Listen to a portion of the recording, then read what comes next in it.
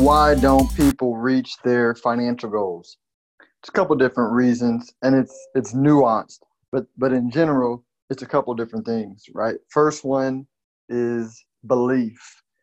Deep down, they don't believe that they can achieve the financial goals. It's one thing to say that you want uh, to pay off debt, or one thing to say that you want to save up money for a down payment on a home, or one thing to say that you want to have $100,000 in your emergency fund, or one thing to say that you want to invest 20% of your income or reach your retirement goals. It's another thing to like actually believe it.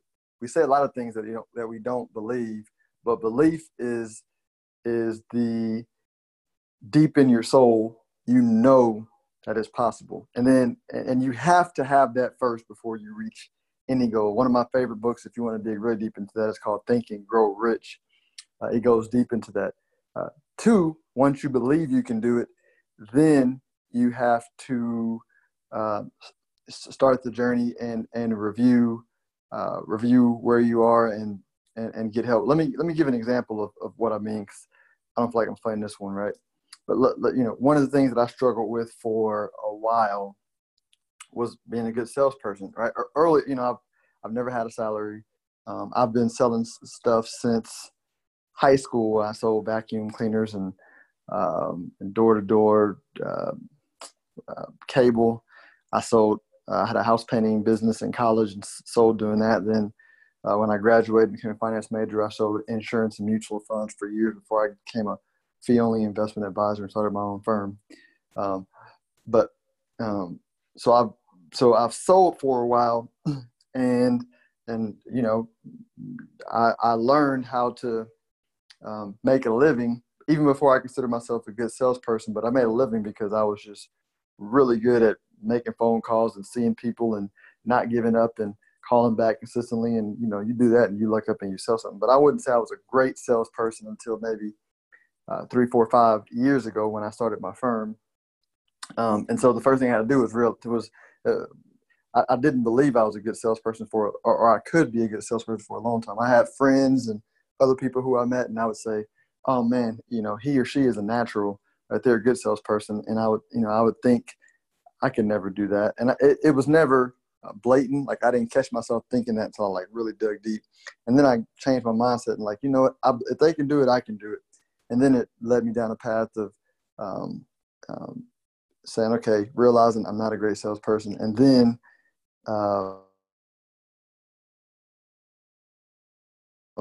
figuring out, okay, what I need to learn, begin to learn, make myself uncomfortable through learning because it exposed everything that I did not know.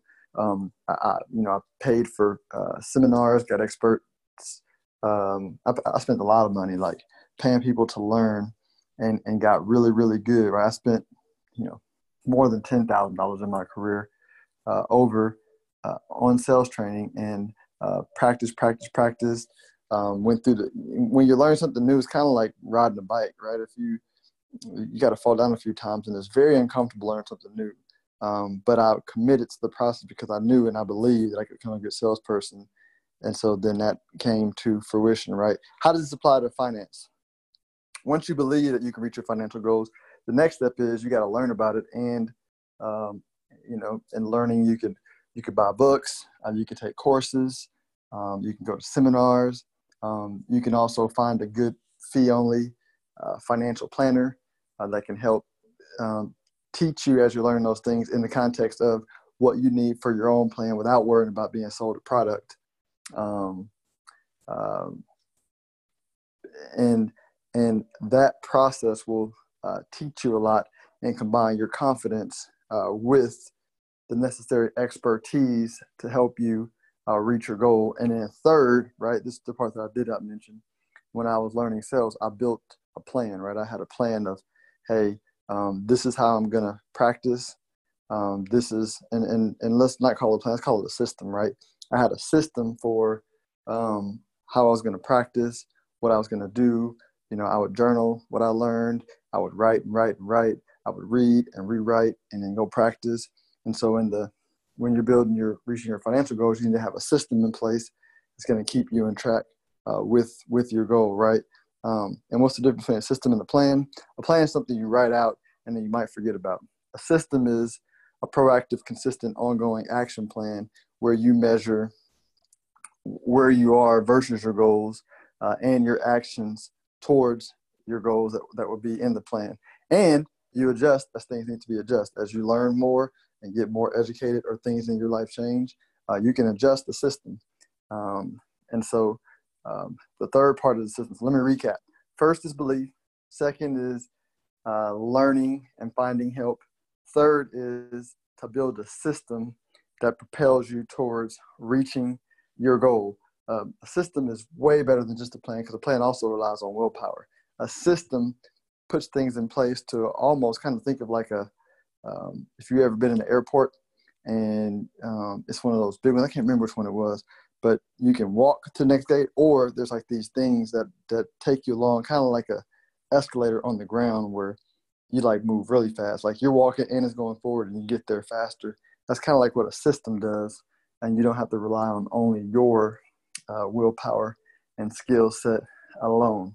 So I jabbered and gibbered a little bit, but I got the point across. I think this is going to help a lot of people. If you have friends if you're probably listening to this, you're probably like good with money, or you're getting better with money. And so this is more of a refresher course for you. Can you forward this to 2 or 3 people who you think might find it interesting, and because maybe they don't understand it? And don't, there's a lot of people who make a lot of money who you think they're good with money. And people with money and without, people who make a lot of money and make a little money are just as clueless, on average about money. So forward this to some people who you think might find this interesting and useful. They will really appreciate it. This is for informational and educational purposes only, not meant to be financial or investment advice. You need to seek your own counsel before making investment decisions. Investing involves risk. There's no guarantee unless otherwise stated. I'm Philip Washington, Chief Investment Officer of Stonehill Wealth Management, a registered investment advisory firm. Y'all enjoy your day.